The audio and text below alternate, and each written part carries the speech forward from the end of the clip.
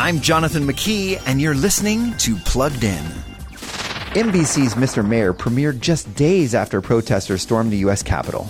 In a supercharged atmosphere of deep political divisions, Mr. Mayor seeks to make fun of those very divisions, if not the issues.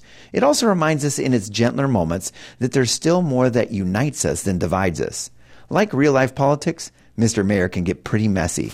You want to know the real reason I ran for mayor? My daughter thinks I'm a useless old man. You ran for mayor to impress your daughter?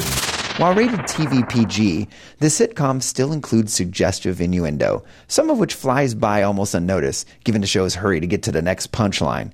And the language itself rarely goes beyond a mild curse or two. But overall, Mr. Mayor's platform might be a difficult one for many families to support. Before streaming the latest shows, visit PluggedIn.com/radio. I'm Jonathan McKee for Focus on the Family's Plugged In.